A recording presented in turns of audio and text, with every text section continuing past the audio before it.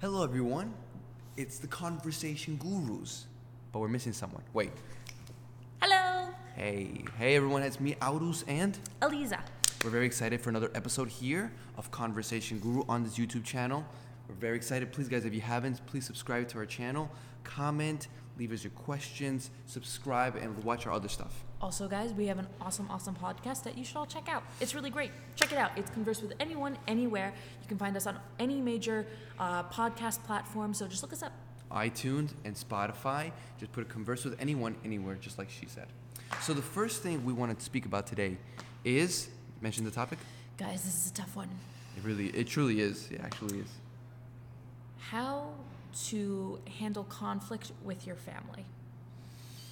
All right, I'm going to start with this one because I've had many conflicts with my family in many different areas. But we're still family, so we still all love each other. So here's the thing. It's so interesting that you would think, it's family, we got to be closer, we have to love each other more, be there for each other, and that is all true. But there's so many times where, yes, you're family, but when you're actually family, that's when people actually get on each other's nerves even more. That's when they bother each other more, annoy each other more. They want to strangle, everyone wants to strangle each other. They can't take themselves, and they want to leave the room. Do you actually want to know why that is? Tell me, it's very please. interesting. Go ahead. Because when you have your family with someone, you have a lot higher expectations of your family than anyone else in your life, right? Like, you expect them to understand you more. You expect them to know you more. You expect them to behave better with you than other people in your life. So, like, let's say someone who's like an acquaintance or a friend says something that's a little bit like, you're like, okay, whatever, they probably just didn't know. It's easier to give them the benefit of the doubt. But your family, because they know so much, is kind of like, it's hard to come up with an excuse to rationalize why they did it. And also because we're expecting so much of them, it's hard for them to live up to those expectations because they're still people. Makes sense because, like, if you think about it, you're my mother, or you're my brother or my cousin. You I'm know your mother? me. No, you're not my mother, my father. I was like, but what? but now you're thinking, you're this person. We're family related. You should know me better than anyone else. So why are you behaving this certain way? Why are you being so mean or annoying? So Right. Makes a lot of sense. Like, think about it like, okay, having someone who's a friend that becomes someone that you're dating, right? All of a sudden, your expectations of them completely change because you're a lot more invested in this person and you expect them to be more invested in you and therefore behave better with you. Sometimes people aren't, though. Yeah. That's a very succinct way of summing everything up of why there's so much conflict in families. But now we're gonna help you guys and give you techniques and different ways on how to deal with all this conflict. Because trust me, the worst thing that you can do is go back to back with them. Screaming, slapping, yelling. Doesn't do anything. Does not do everything. It actually makes things worse. People get grudges, resentment. They don't want to speak to you, and they try to, and they go away. And then that's how a lot of times how families separate, and they don't talk to each other for years until later on. So I'm gonna go with two different techniques. There's a lot of different ways on how to do this, but there's two techniques that I've seen that truly do work. They're super simple, but many people are not doing them. For example, the first one, and then Elise also has a couple that she wants to mention. The first one is this. If you're arguing with a certain family member, right? Your mother, your brother, your cousin, whoever it is, you want to look at the track record of that family member. What I mean is, you want to see, has this family member, have they fought with other family members? With my cousin, with my mother, who have they fought with? And why, and what was the result? Did they fix it up? Did not speak for 3 years? What happened? So I try to do all this information because now this tells me a couple things. For example, what if this certain family member has fought with so many other family members? Then maybe there's something wrong with that person. Maybe they get offended too easily, right? Now that you have to narrow it down because but now it's giving you, it's pushing you in the right direction. Okay, if they fall with so many of my family members, either my entire family is horrible, which who knows, or that person is overly sensitive. They get resentment, they get grudges, they build them very easily. There's something wrong with them, maybe psychologically or emotionally, who knows, right? Or what if when you found out that this family member barely argues with anyone, maybe once. Now you know that probably the more like low-key side, they're more friendlier, they're happier, they try to avoid issues. But when something really, really bothers them, that's when they'll fight. So you have to see what's their track record and then ask the person they fought with what happened specifically. Of course, you got to see both sides. But then you want to see, most importantly, how that family member tried to fix it or how did it start. Once you hear the story of how it started or how they tried to fix it, now you try to do the opposite. Use the opposite framework approach. I've spoken about that before in other videos, where you basically just do the opposite of what this family member did. Because clearly what they did, most likely, didn't work. It's just that simple. So you have this mentality, you ask this key essential questions, and you'll know what is the wrong way to approach this person. Because there's been history of people approaching that family member a certain way, and it just doesn't work. So what do you think about that, Elisa? I think that makes a lot of sense. Like, learn from your history. Don't become another example of history. Learn from it and improve it. I think that makes 100% sense. Before I go on to the second point, I want Elisa to mention, because the one she's going to mention that meshes really well with this one. So I actually want to give a little bit of background first. Okay, go ahead. On what you're really dealing with over here. Okay, so family. It's a tough topic, right? Because there's so much background, there's so much history, there's no way that you don't have history with your family, right? Mm-hmm. So the first thing you need to evaluate when you're in any type of conflict with your family, and you correct me if you think that I'm wrong, okay. Does this person love you? That's the first thing you got to evaluate, because it's not a given. It's not a given that the people in your family love you. It's hoped for that they love you, but it's not a given. The second thing you need to evaluate is, are they trying to hurt you? That's really important, right? Because whenever you're in a fight with someone and you don't understand how they could do something, right? And then you're like, they must want to hurt me. All you want to do is hurt them back, right? But if you get in a fight with someone and you know that this person loves you tremendously and they don't want to hurt you, but something like this happened, you're going to push yourself to think of, okay, something must have been miscommunicated. Something must have just not gone through properly. Something must have just rubbed us the wrong way. Mm-hmm. And then you're going to go and you're more inclined to have a conversation and not an argument. So you have to check, is this someone who doesn't want to hurt me? Okay. If they are someone that wants to hurt you, you have to do a lot more work. And that's a different video that we're going to have to talk about, because that one's a lot more in depth of what you have to do if you want to invest in continuing that relationship, because I don't know if it's the best idea to continue a relationship with someone who wants to hurt you. If they don't want to hurt you, then every time you have a fight with them, try not to react right away. Try not to react when they say something that really hurts you. The first stage, because I have a couple stages of how you should go about this, is internalize, right? And think on your own self, what could they possibly really be trying to say here? And try to get your own defense mechanisms down. Try to pull them down. Try to pull them as far down as you can. Now, I know, for me, a lot of times it was image stuff with other women in my family, right? Because we didn't have the same taste. We thought different things were pretty, different things weren't. So when someone would say something, then I would think oh, they don't think I'm pretty, or they think that I'm ugly, or something like that, and I would get really offended. But I had to go back and realize it's a matter of taste.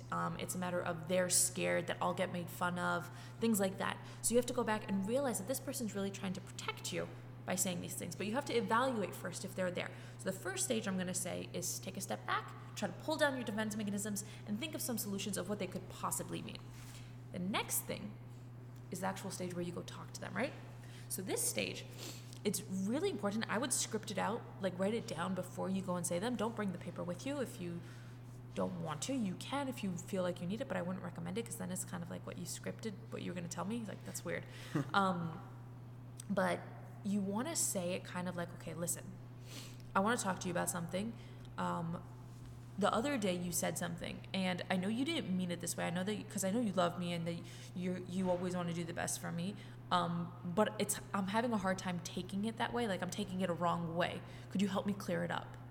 Mm-hmm. And then you go through what happened, right? When you come in with that approach, you're not coming in looking for a conflict. You're coming in looking to understand the other person. And when you come in looking to understand someone, people are touched, because people have a deep need to be understood by others. So when you go and you're listen, I don't know what happened.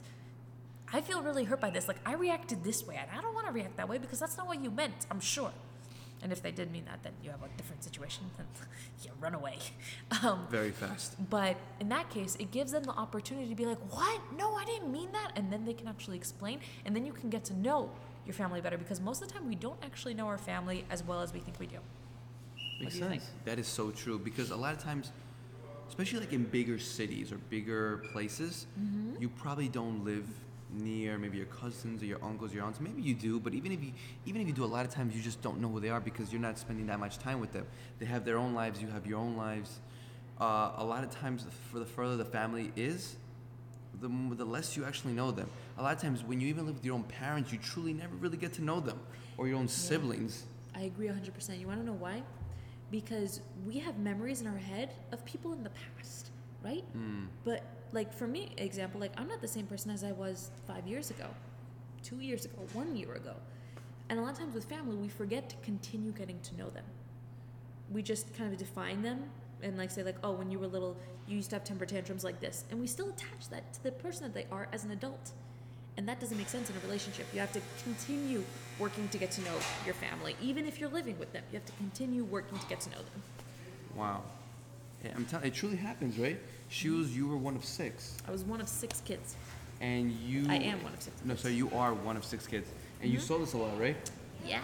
I constantly have to, like, whenever I go visit, I sit down with whoever's there and have conversations with them. Just get to know them. Talk to them. Don't just reminisce. Like, you can reminisce as well, but also ask them about their life, what they're passionate about. All those things that you would do with a regular relationship, do now as well. It's really important. Makes sense.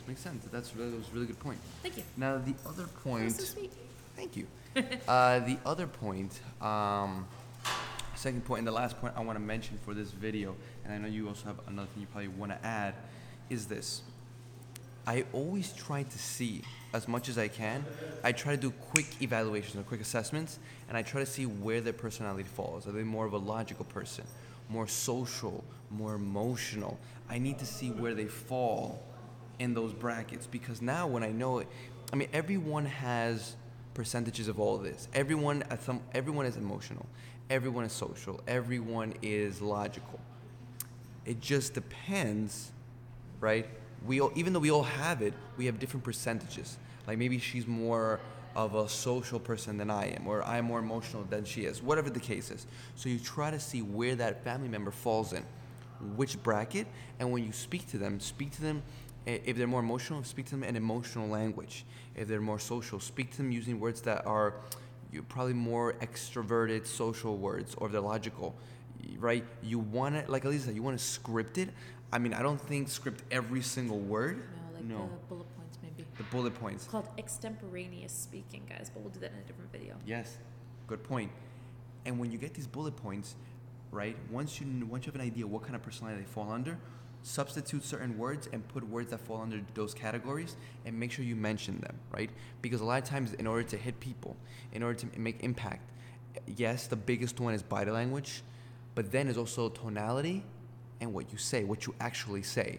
So if you can mix positive body language with the right tonality, where you're not like yelling at them, or you're not like really cursing them out, or not a harsh tone, with the right verbal judo, as they say, the right verbal content, you're gonna make an impact at them. And then, like Elisa mentioned, you're gonna get them at a level where they're like, no, I didn't mean to say that, or I didn't mean to do that.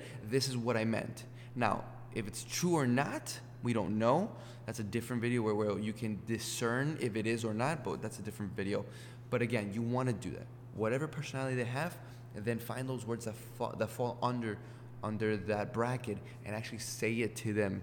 And not once or twice. Say it a couple times. So make sure you grab like a bunch of emotional words, like feeling and heart and achy, like words like that.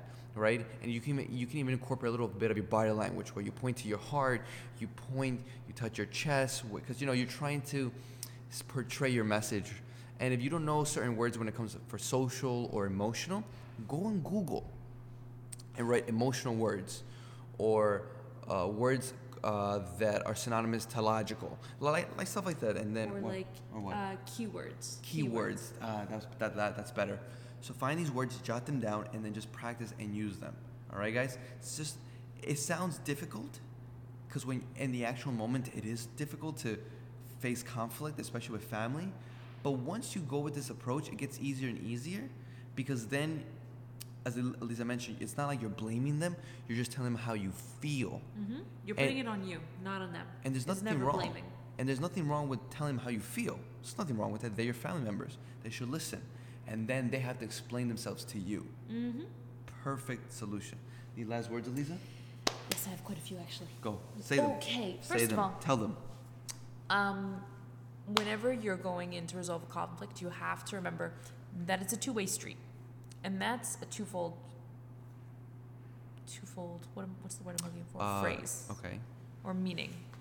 First of all, it means that if you're going to go and bring up issues to them, they're going to bring up issues to you. You have to be prepared for that. And if you're expecting them to be open-minded, you also better be open-minded because you can't expect better behavior of someone else than you would give them.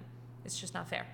And it's not a fair relationship then. And if you're in a family, just because you're in a family doesn't mean that you get to be unfair to them. It means you have to be even more careful with them because they're more precious to you. The second thing that you have to keep in mind that it's a two-way street, it's that you both have to be on board with changing behavior or improving yourself or improving your relationship in order for it to work. I actually learned this a lot from my mom. She is one of the most hardworking people on changing herself that I know at all. And the reason that, because we used to have a lot of conflict in the past, and the reason that we were able to overcome and have a really great relationship now is because we both put in a lot of work to overcome whatever it was and to think of the other person first. So when you go into these conversations, keep in mind, you're probably also going to have to do some work. No one's perfect.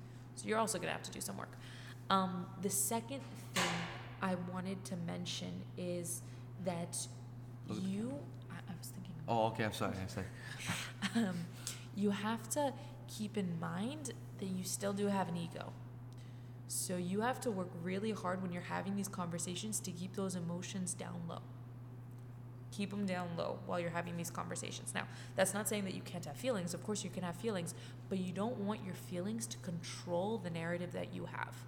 You want to be able to say what your points are and what they actually are, not like, well, I always am so frustrated. Don't use big words like that, generalizations. Be specific. Try to say like, listen, when you say this word, this is how I feel. Don't say, when you're always so negative, this is how I feel. Like, well, I'm not always so negative. And then they can bring up examples where they weren't negative. And no one's always negative. So you're not going to have your point anymore. So don't bring up generalizations. Bring up specific examples. There's a phrase that I like to use. It's always darkest before dawn. Meaning that when you're trying to resolve relationships and conflicts, don't expect it to be fixed in 2 seconds. When you start working on it, it gets a little bit harder in that period, and then it starts to get better. It's a habit that you have to start working on. Like, for example, let's say you start exercising. In the beginning, it really hurts. It's really hard. It is. But if you stick at it, it gets easier and easier, and your life gets better and better. It's the same thing over here. When you first have these conversations, it's hard. And sometimes, I'm telling you, my family laughed at me so many different times. They laughed at me so many different times. But now I have great relationships with my family. Great relationships. Like, I love going to visit my family. And you have to just remember that it's going to take some time. You're going to have to work at it. And it's like a new muscle. You got to exercise it. All right, then. I think this is a good ending, guys. We really appreciate you guys listening. Please, guys, comment, like, and subscribe. Please. And listen to our podcast. It's really good, guys. Yes, it is. That's we put a lot of effort in all our content. Thank you so much, guys. And of course, till next time. Oh, one more thing, guys. Go. If you have any questions, send them our way. And also, guys, we're very good at responding to messages. If you have a particular problem, send us a message. We'll send you some voice notes back.